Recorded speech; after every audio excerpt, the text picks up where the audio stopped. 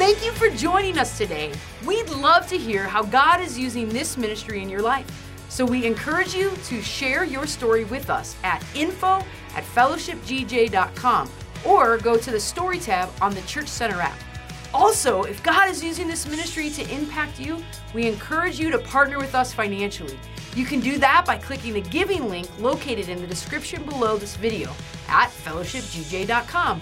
Or if you are a member here at Fellowship Church, you can give through our Church Center app. This will help us to continue to bring the message of Christ to our community and beyond. Again, thanks for joining us and enjoy today's service.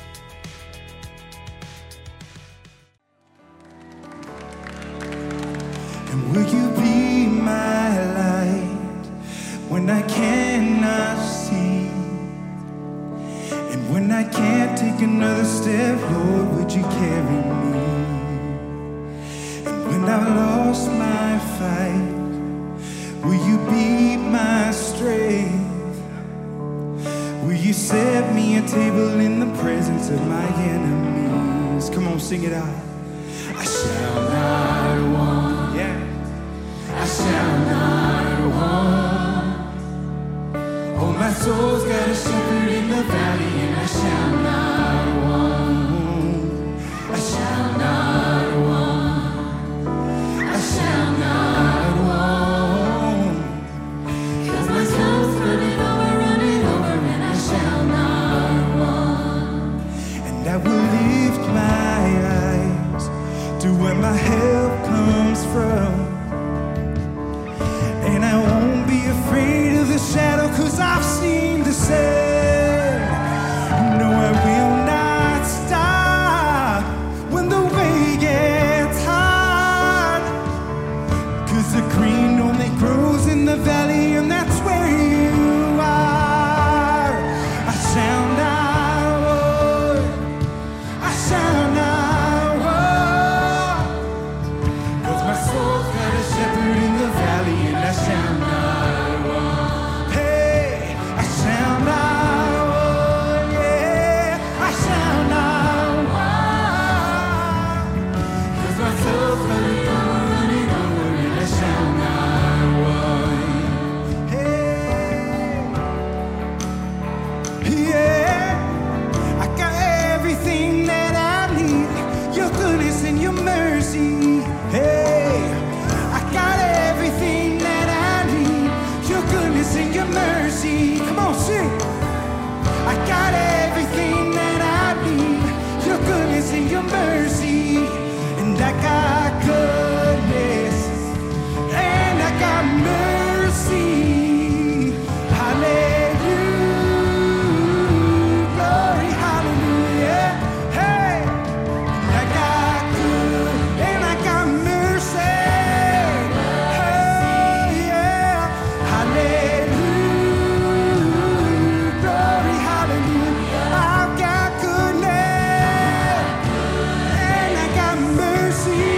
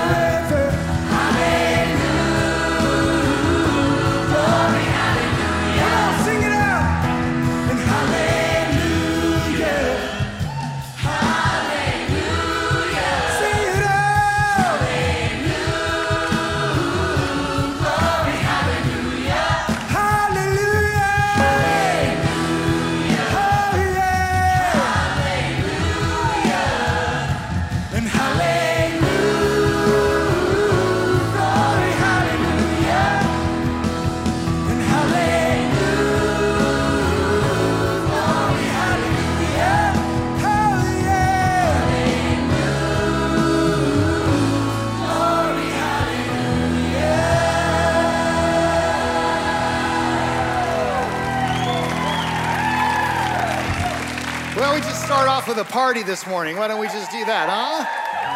Awesome song, choir. Thank you so much. That was so good. Great way to start off a Sunday morning.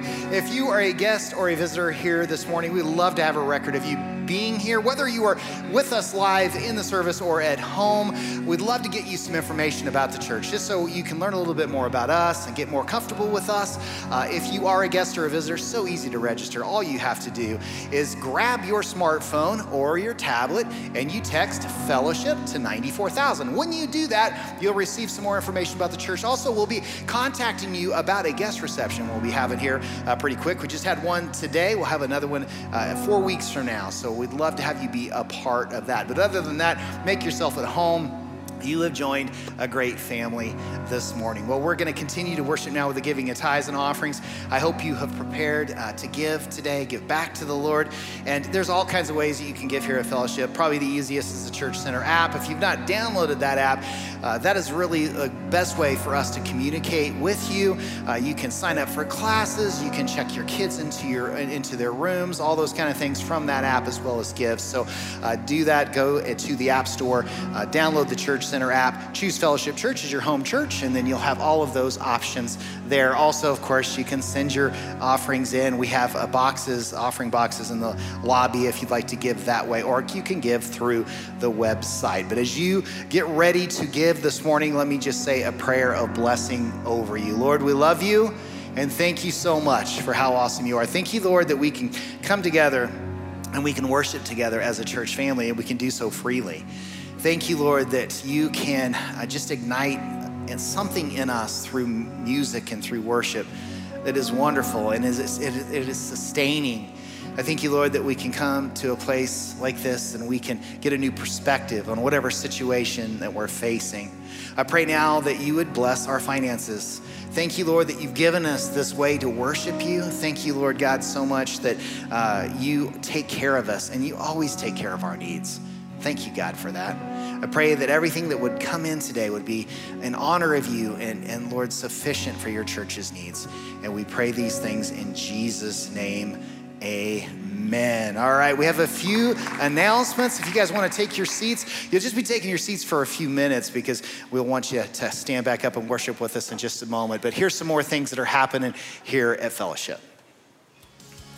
Spiritual Warfare 1.0 is back on the calendar. I know there's been a lot of people asking when the next live class is. It's gonna start August 24th. It's gonna happen in the Two Rivers room. The live course of 1.0 is really, really amazing. If you haven't taken this curriculum yet, I highly suggest it. It is life-changing, and the live course is so good with the Q&A and the different things you get to see person to person. So if you haven't done it yet, sign up on the Church Center app. If you want more info, stop by the info center today. Our next baptism service is going to be Sunday, August 8th. Baptism is a great way to publicly declare that Jesus is Lord. Now, it's not required for salvation, but it's a wonderful symbol that Jesus himself did. So if this is something that's been tugging on your heart, it's a great way to grow in your faith. You can sign up on the Church Center app or head to the west end of the lobby where you'll see the baptism signs, and you can sign up there as well. 4640 Outdoors only has 2 more services left until the school year starts, and guess what is our mud pit? It is something we do every single year, and it is a blast. Now, once the school year starts back up again, we are gonna move high school back to Tuesdays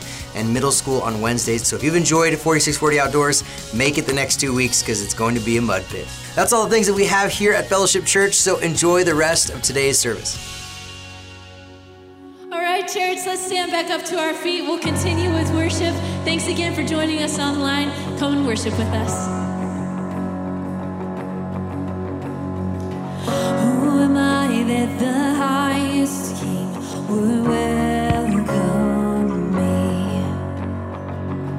While I was asleep to sin, Jesus died for me. Yes, he died for me.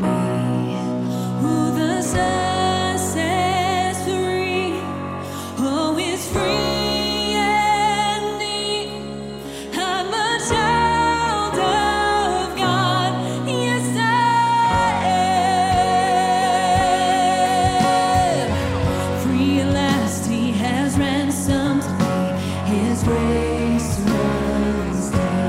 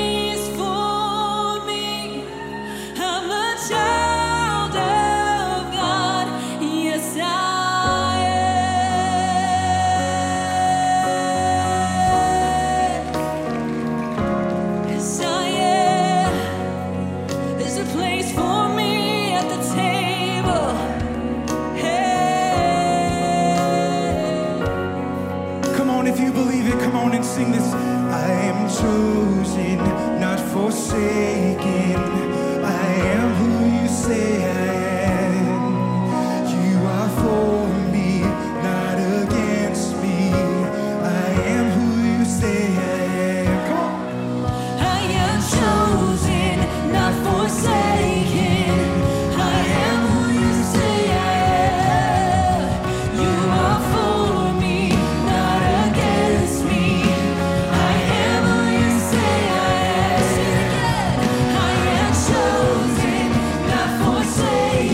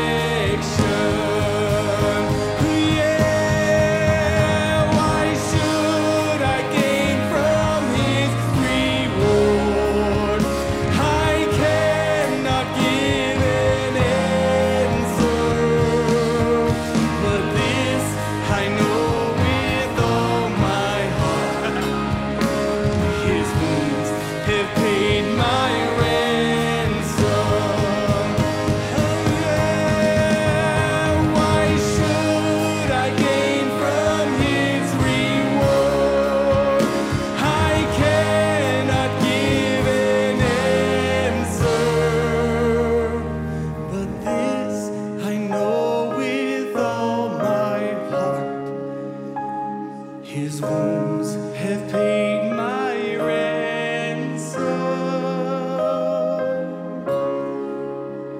His wounds have paid my ransom.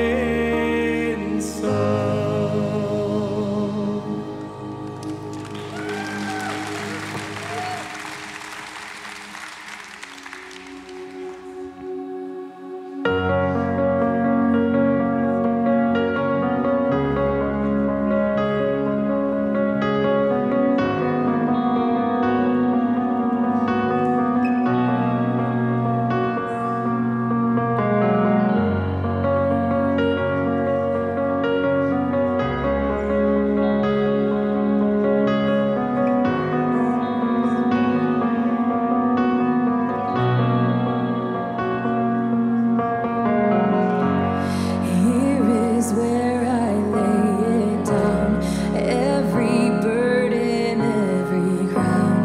This is my surrender. This is my surrender.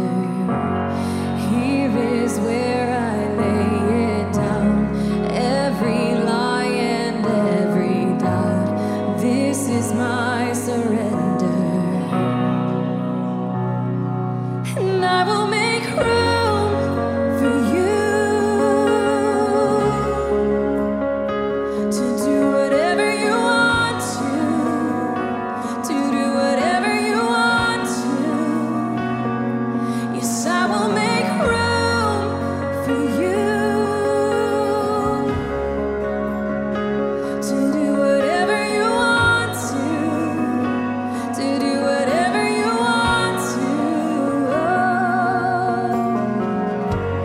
Here is where I lay it down, every burden, every crown.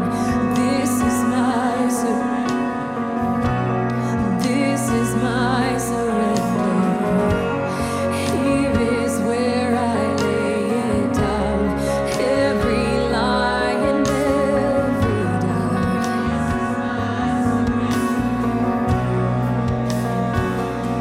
And I will make room for you to do whatever you want to do whatever you want to. Yes, I will make room for you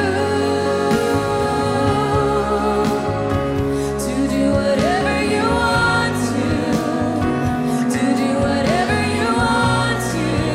Yeah.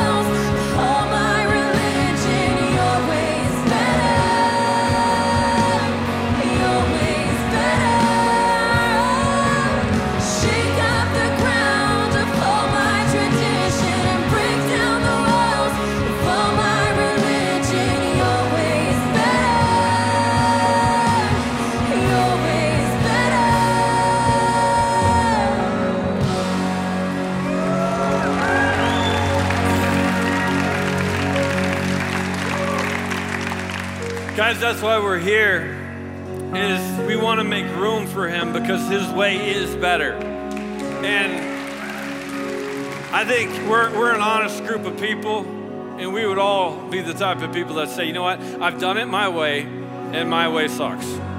Ooh, did Pastor just say that? Yeah, you say it too. But when I do it my way, I bring pain, I bring frustration, I bring all sorts of stuff into my life that I spend years trying to undo. So what I want to do is I want to make room for him to be able to have the reins in my life, to guide me in my life, so that my life is not spent just trying to fix the last thing I messed up, but my life is spent where I'm walking in righteousness, and I'm walking in health, and I'm walking in peace, and I'm walking in his blessings. And guys, I'm excited about today because I believe that God wants to show up and meet with each and every one of us today. There was something powerful that happened in the first service. And here's what I know is I'm not comparing anything about this service right now to last service, because God is not just the God of the past, but he's the God of the past, the present, and the future. And he wants to be in this room with us right now.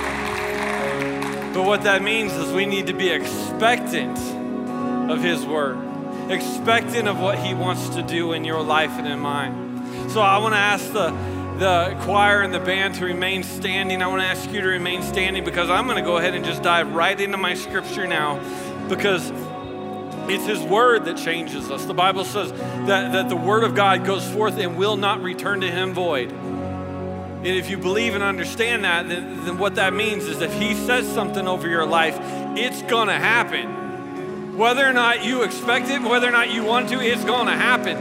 So I can get up here and I could just talk and talk and talk and talk and talk, and it could be rhetoric, it could be nonsense, it could be useless, but the word of God is something we will respect and honor because it changes us.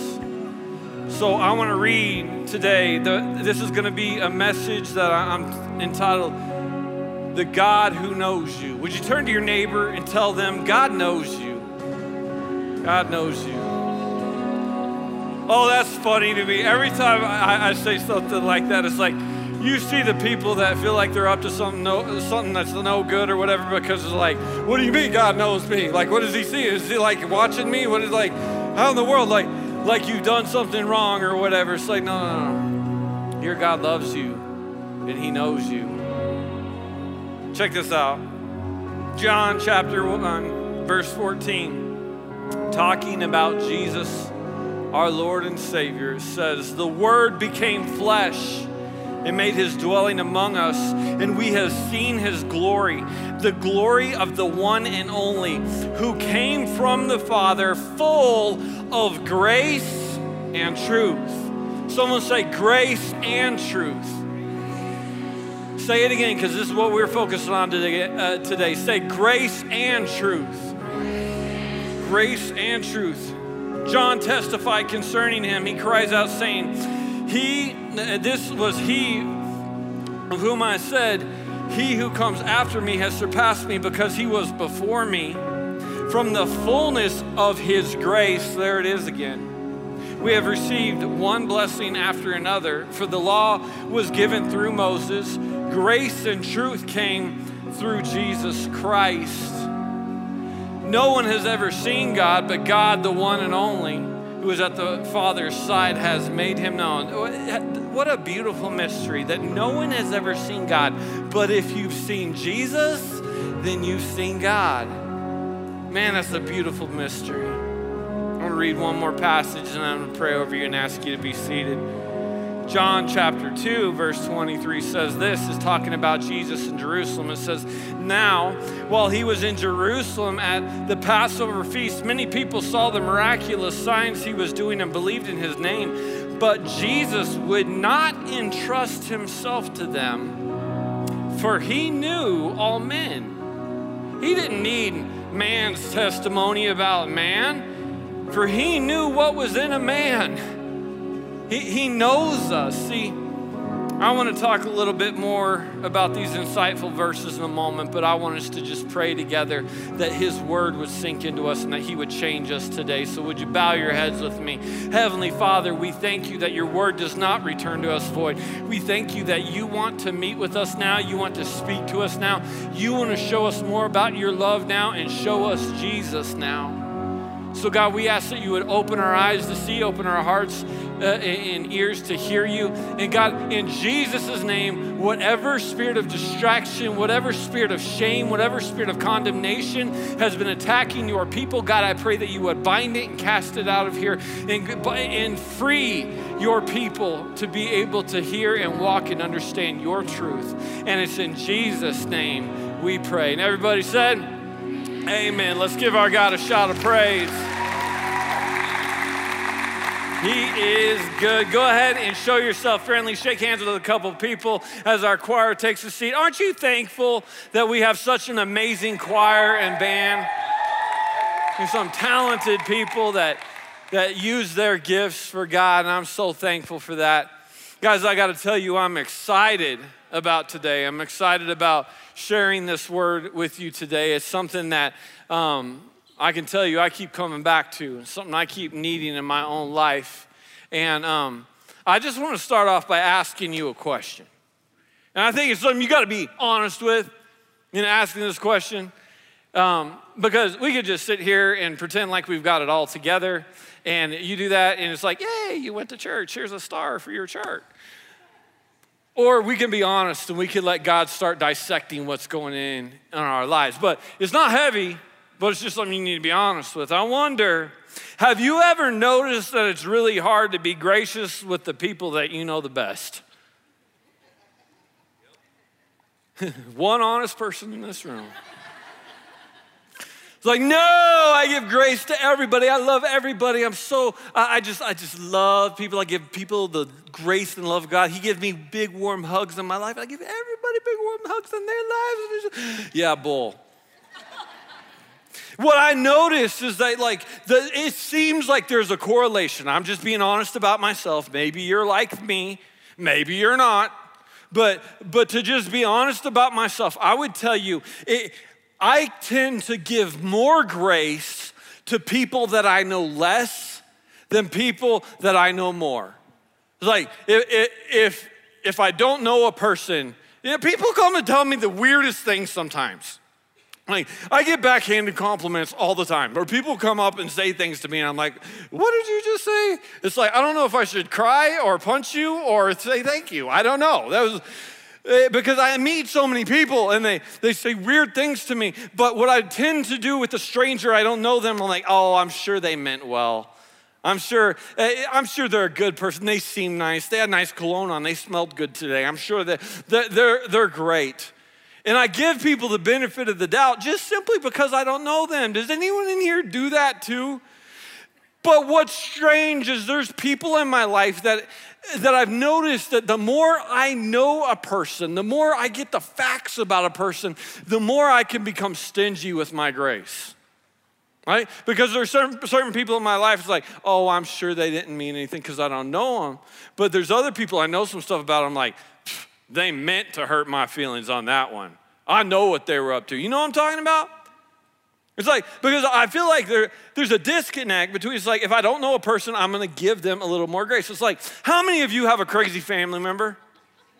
Yeah, there's lots. It's like how many of you have a crazy uncle? Let's call him Crazy Uncle John, okay? Like, this is what happens sometimes is like, when people don't know the facts, it's very easy to get to a point where it's like we don't give grace to those people that we know the facts about.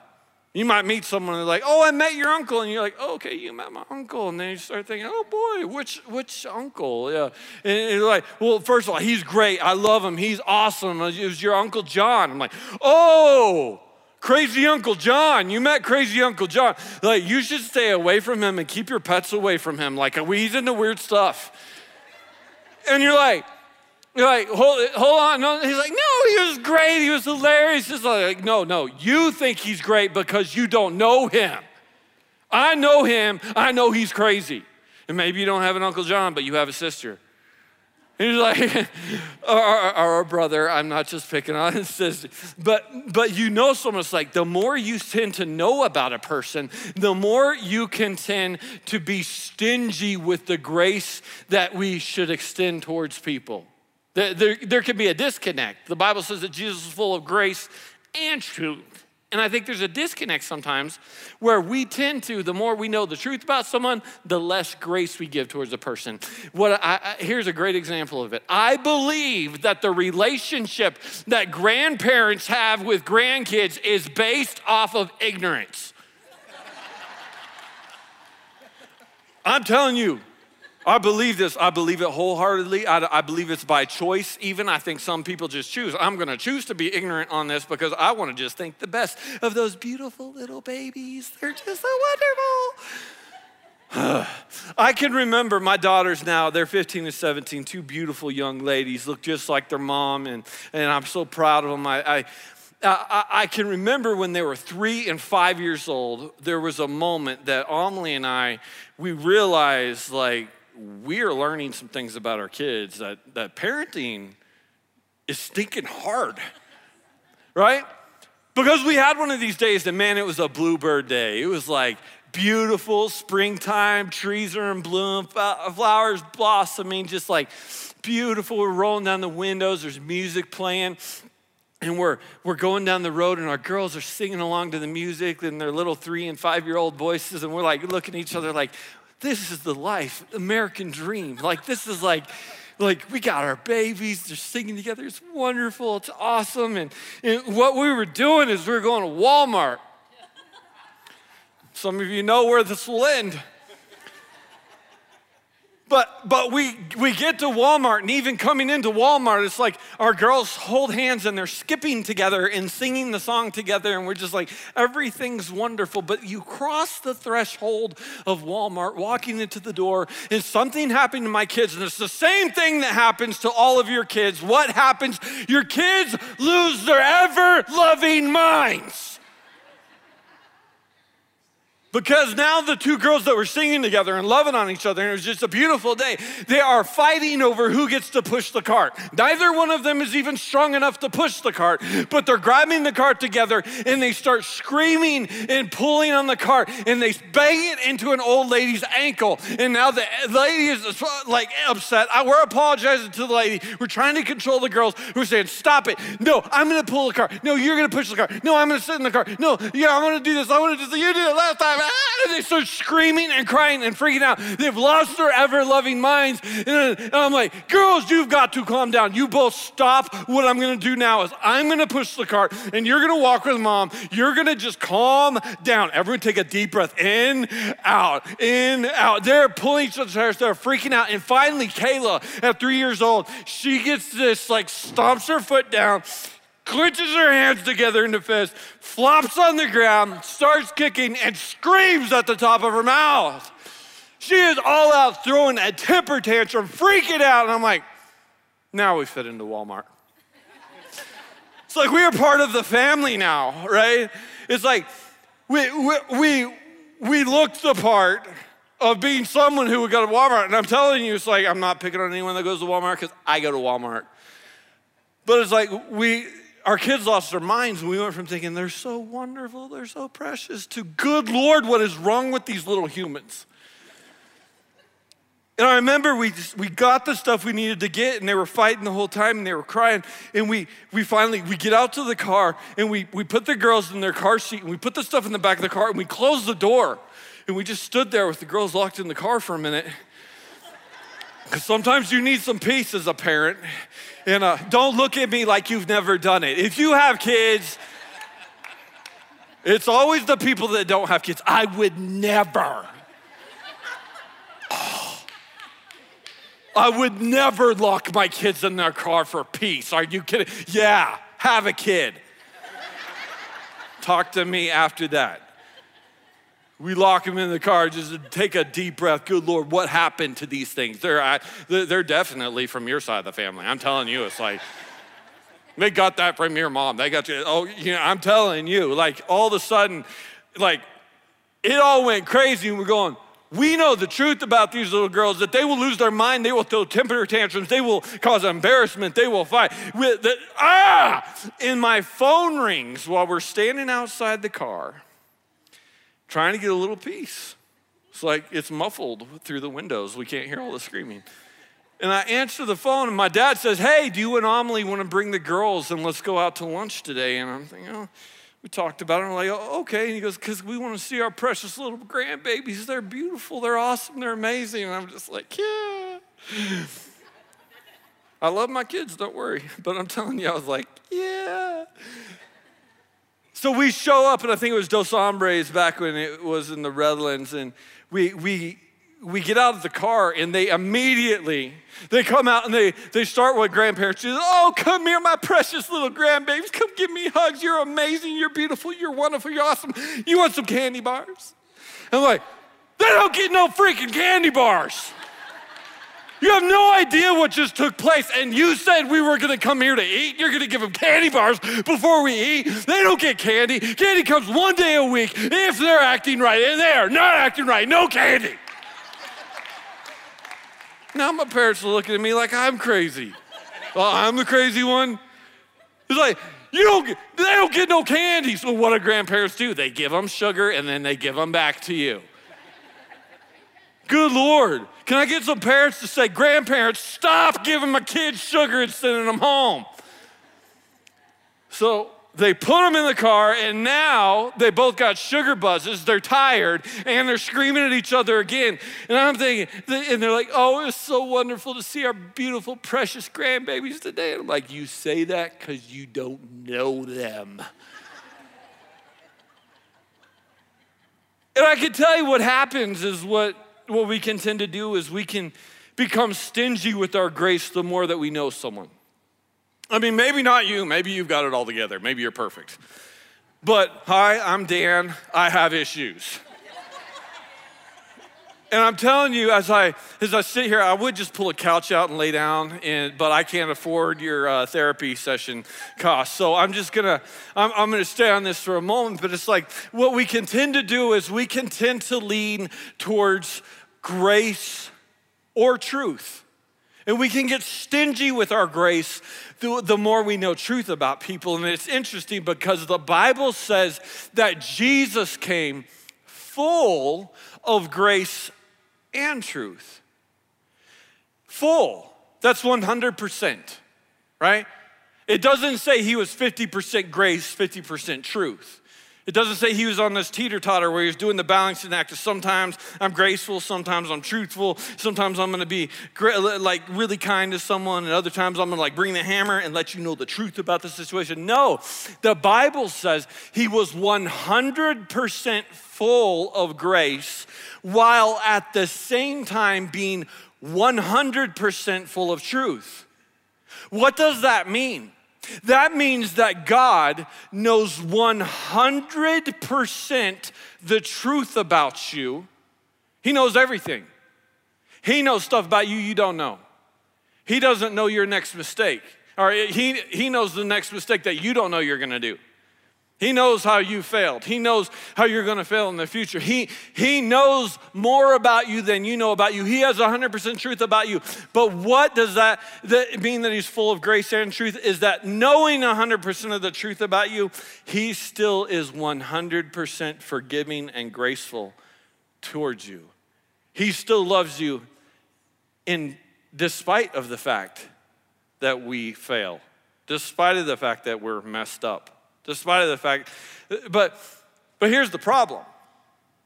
It's like our own human nature, it's like we were designed to do life the way God wants us to do, but our own human nature, what we tend to do is we tend to lean towards one side or the other.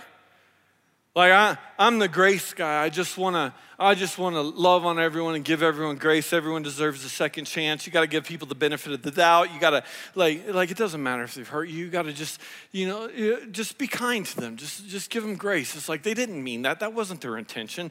And then there's the other people that lean on the other side of it that are the truth people Like, someone needs to come out here and tell them that this is a problem, it's sin, and if no one else will come and bring the hammer, then I'm gonna be the one that brings the hammer and tells it, because someone needs to say it how it means. I'm gonna put it on a bumper sticker so everyone knows what the truth is.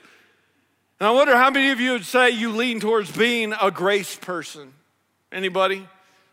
How many of you would say you lean towards being a truth person? Anybody? Let's do it this way. How many of you are sitting next to the person who's the truth person? Right? Because it's like you got the people in life. It's like, why is it we tend to lean one way or the other? It's like you got your guys, like, I'm the truth person. Someone needs to tell everybody exactly how it is, and I don't know why I'm pulling on my belt that way. It's just the guy I think of, though, right? It's like, yeah, I got it all together, and everyone needs to have it all together like me. I know the truth, and we're gonna get down to the bottom of it. And then there's the people. It's like, you don't know what I know about my uncle. You wouldn't think my uncle was so good if you knew the truth. And there's the grace people. You walked all over through life. There's one problem after another, and it's like, I'm trying to just forgive and just forgive and just forgive. And we can tend to lean towards becoming less and less and less graceful with people who we know more truth about. But the Bible says that God was full of grace and truth. And grace and truth, it's similar to the Godhead. The Godhead God is three parts. There's distinguishable but individual. God the Father, God the Son, God the Holy Spirit.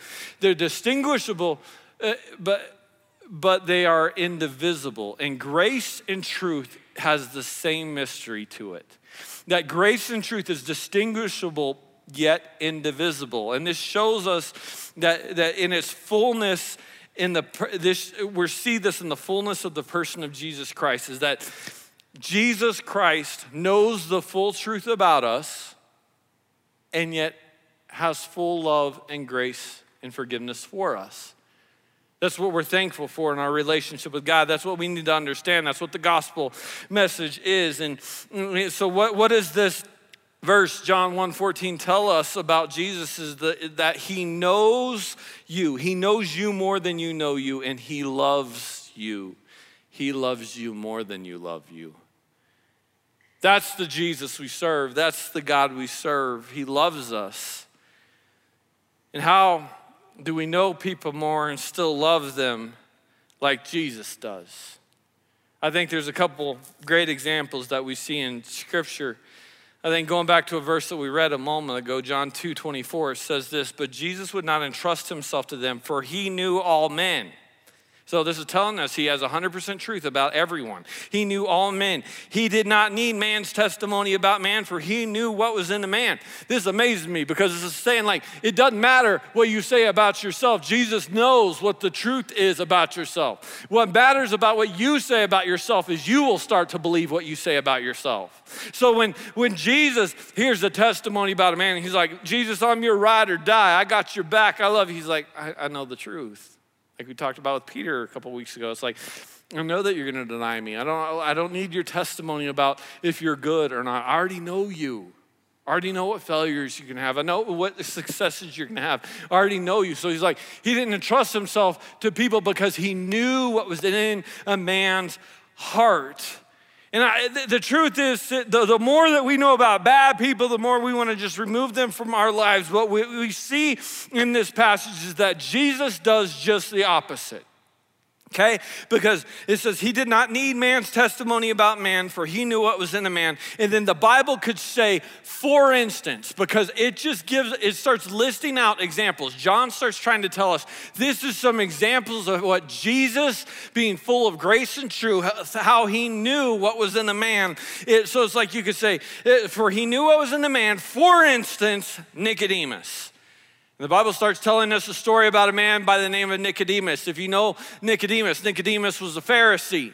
He was a man who followed religious law. He was a church person. It's like he wanted please God. He wanted to do life God's way, but he was going about it the wrong way. He was going about it by trying to follow rules and traditions instead of having a relationship with God. So he was a man who knew the Torah. That's the first 5 books of the Bible. He had Genesis, Exodus, Leviticus, Numbers, and Deuteronomy fully memorized. He was a Pharisee, which is a very strict sect of Judaism.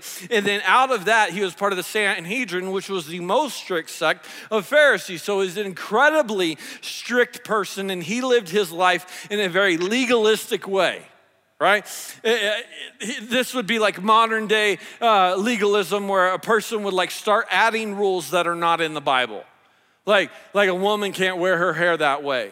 A man can't do this that way. A person can't do this, you can't do that. You can only listen to Christian music. You're like, all these rules that men make up instead of what God makes up. The Pharisees made up so many rules, but the Pharisees were hypocrites.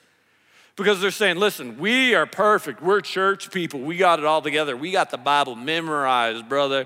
So you need to like come up to our level. So you got to follow all of these rules. But here's the thing. They put all those rules out there, and then they wouldn't follow those rules for themselves. So they're telling people, you can't get close to God unless you do this and this and this and this and this and this. And they're like, you ask them, are you doing that? Well, no. Well, why? Because they thought they were better than everybody else.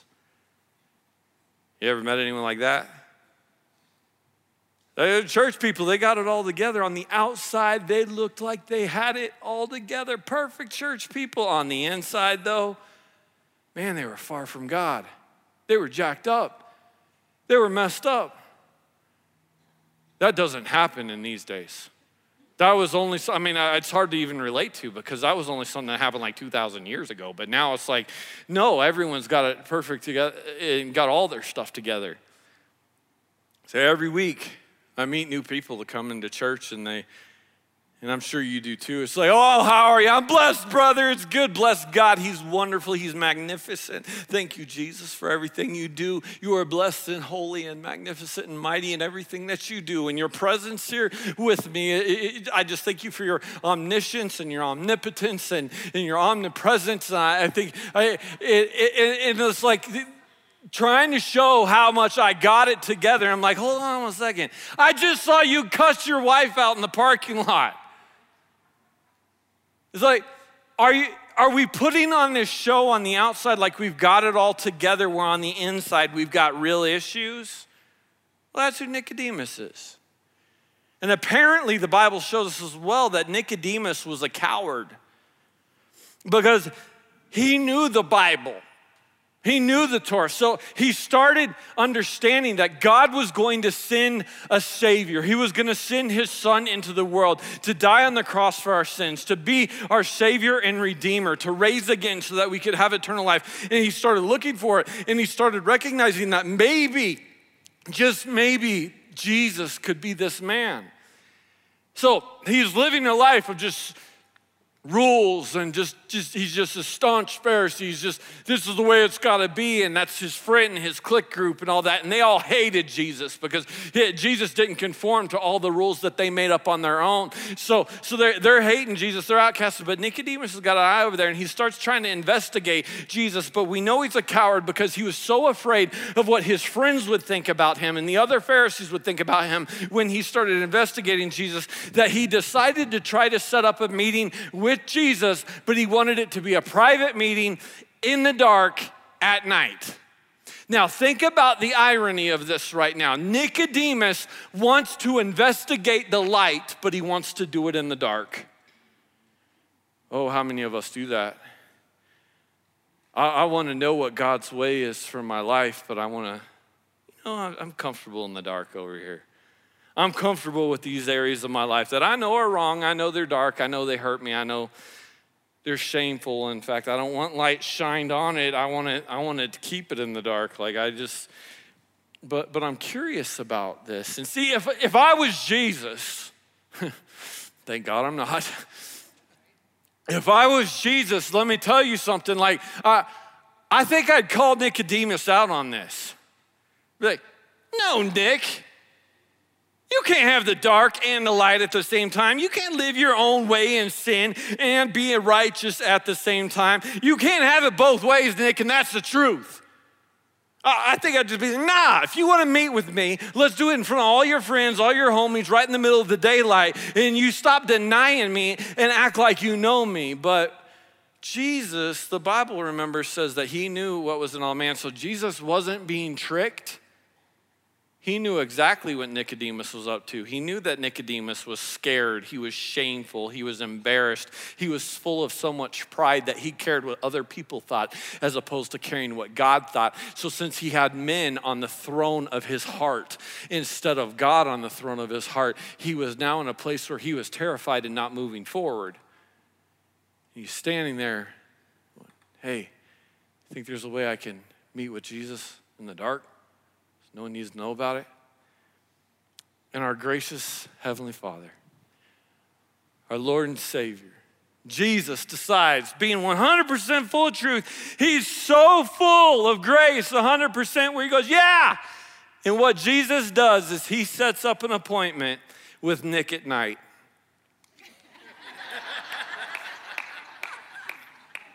Oh, come on, guys. You don't give me credit. That was not only that's a preacher joke and it's a dad joke at the same time. And someone, so you take me for granted, I'm telling you. My daughters hated that joke. I said that the first service and they both rolled their eyes in unison. You could tell they just wanted to duck out and leave. But I'm like, hey, I don't care. It made me laugh, so deal with it. But he sets up this appointment with Nick at night. And he's like, okay, I'm gonna meet with you. I'm gonna meet you right where you are. I'm gonna meet you in the darkness of your life. And here, let me tell you a side note that you need to understand about Jesus. Is Jesus knows you enough and cares about you enough and loves you enough where he will meet you in the darkness. Because you think, oh, I got to get my life cleaned up so I can meet with Jesus. If I could just get this issue under control, then I could go to church. If I could just get this issue under control, then I'd stop being full of shame. But no, God doesn't expect you to come into the light. He expects you to invite the light into the darkness. So let me tell you something. And this might be hard for some of you to swallow, but that means that you can pray while you're looking at pornography. That means that you can pray while you're drunk. That means that you can pray while you're lying and cheating. Whoa, Pastor, what are you saying? We get these pet sins where we think, oh, no, I've got to compartmentalize my life and I've got to keep God out of this area of my life and I'm going to act holy and right over here, but he doesn't need to see this stuff over here. The Bible says he is full of truth. Like he doesn't know what website you're on. Like he doesn't know who you're flirting with. Like he doesn't know who showed up in your DMs. Like he doesn't know what drugs you're using or what you're lying about. Like he doesn't know these things. And he wants to be invited into the darkness. And what happens when the light is brought into the darkness is the light expels the darkness and then it exposes the truth of our lives. And in the truth of our lives, what do we find? We find the 100% full grace of God. That he loves you no matter what. That he died for you knowing what you would do. That he died for you knowing that even though you accept him as your Savior, you're gonna sin again, you're gonna fail again, and he still loves you.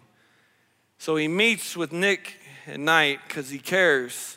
100% full of grace, 100% full of truth. And the Bible says in John 3, he came to Jesus at night, this is talking about Nick. He came to Jesus at night and said, Rabbi, we know you are a teacher who has come from God, right? So he starts off respectfully and they begin this dialogue. And out of this dialogue comes one of the most famous verses in Scripture, a verse many of you could quote. A lot of you know this verse from football games where athletes paint it under their eyes, or there's someone in the sign holding a sign behind the goalpost where it's like, it's John 3:16. And a lot of people think that this is just like a pep talk that Jesus has given. But no, this verse came out of a conversation with a sinful man who was scared to even admit that he was investigating a relationship with Jesus. And out of this conversation, Jesus said in John 3:16, "For God so loved the world," Nicodemus.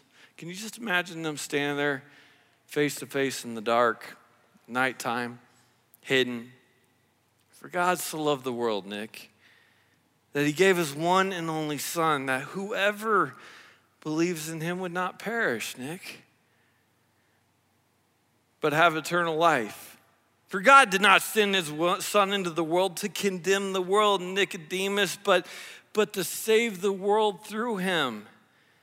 And Jesus begins to offer Nicodemus the gospel message, teaching him about the fact that Jesus was to come and die for the sins of man, to be raised back to life so that we could have a relation with him, be close to him, be born again, that if we are forgiven by him and we make him our Lord and Savior, that we could have eternal life too. And he continues to offer this. He knows Nicodemus wants to do life his own way. He knows he wants the darkness and the life. He wants his club and Jesus's club all at the same time, but he still continues to offer full grace in the midst of full truth. And even with this understanding about Nicholas, he continues on and says, "Whoever believes in him is not condemned, but whoever does not believe stands condemned already because he has not believed in the name of God's one and only Son." What does that tell us? You need to believe in Jesus Christ as God's one and only Son, or you will stand condemned before God.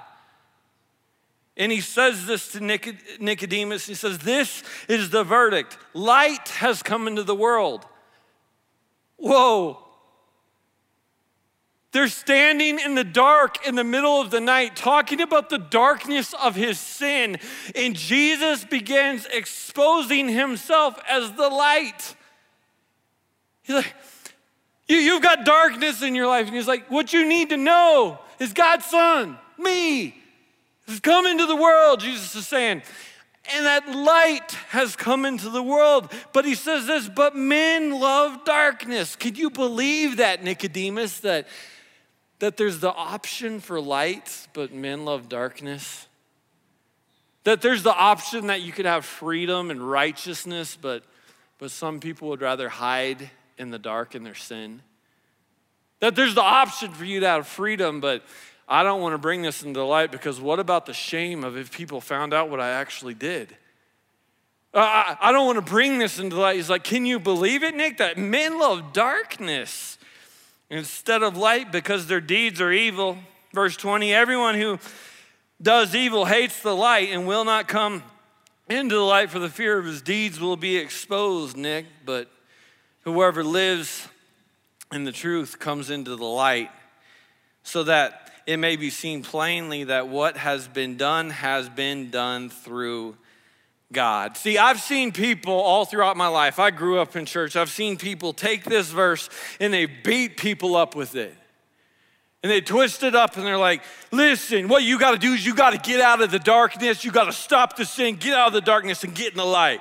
You got to get your life together. You got to stop cussing. Yeah, you stop cussing.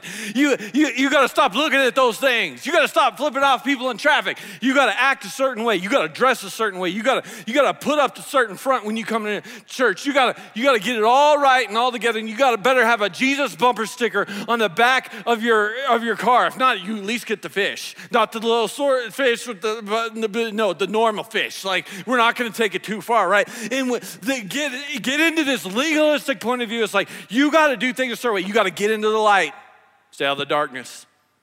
But that is not what Jesus is doing at all. What Jesus is doing is saying, listen, I know you're in the dark. I know that you can't see. I know that you're hurting. I know that you're broken. I know the pain and the sin that you're in. And he's saying, invite me into that darkness and I will shine a light and I will give you freedom because I know 100% of the truth about you, but I also have 100% grace for exactly where you are. And we know that even though Nicodemus didn't follow Jesus at this moment, it must have sunk in. As he started to recognize, wait a minute, God knows every bit of me, but he still loves me. Because the next time Nicodemus is mentioned in Scripture, he shows up at Jesus' tomb. At the burial of Jesus, at the tomb of Joseph of Arimathea, we see that Nicodemus is there, that he shows up because he realizes, wait a minute, this is the Son of God. He knows my problems, and he still loves me. We saw it with the woman at the well. In the middle of the day, Jesus shows up at this well, and this woman shows up in the middle of the day. Not when they should show up, because women would show up early in the morning or late in the evening because it was hard work, and they wanted to do it as a community together in the cool of the day. But this woman had been outcast because of all of her sins, all of her problems, all of her issues. So she's going there in the middle of the day to be left alone. And here Jesus is sitting at the well, and when she walks up, Jesus said, hey, would you give me a drink of water? And this isn't a pickup line, right? This is like a different time, right? He's just asking for some water. And she's like, what? Whoa, hold on. I'm a Samaritan woman. You're a Jewish man. You shouldn't be talking to me. And he comes back, he's like, listen, if you knew who I was, you would be asking me for a drink. You like apples? How about them apples? And she's like, who do you think you are? It's like, you don't even have anything to draw with. How are you gonna get me a drink? And he says, if you drink from what I have, you will never thirst again. He's talking about spiritual life. He's talking about holiness. He's talking about righteousness that comes through the forgiveness of God. And he starts talking about this, and she's like, whoa. You see, you guys think we should worship in one area, and I think we should worship in a different area. And she's like trying to change the whole conversation here, because as they're having this conversation, she starts arguing with him. He's like, Jesus is like, fine, whatever. Why don't you go get your husband? Because Jesus knew the truth about her. And she says, I don't have a husband. He goes, that's right. You don't have a husband. You've had 5, and the man that you're living with right now is not your husband. She said, whoa, how did you know this? You must be a prophet or something. Wait, are you following me on Facebook? It's like, how do you know this stuff about me? And she started recognizing, he knows, whoa, you know that I've been divorced 5 times. You know that I'm living in adultery with another man right now. Like, you know that the worst things about me. And she's thinking I'm going to be condemned. And they start talking, and she starts trying to deflect. Like, well, I think we should worship here. You think we should worship there. She doesn't care about talking about worship. She's trying to change the subject. Just like anytime you and I feel like we're cornered, we try to change the subject. And when she's changing the subject, he's like, whoa. There's a time coming where it doesn't matter where you worship.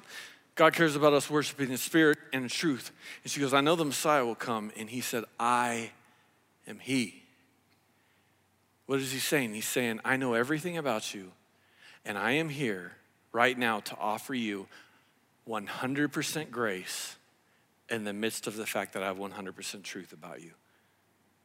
That's the God we serve. That's the God we love. That's the God we know. So what does this woman do? She flips out in the best way possible.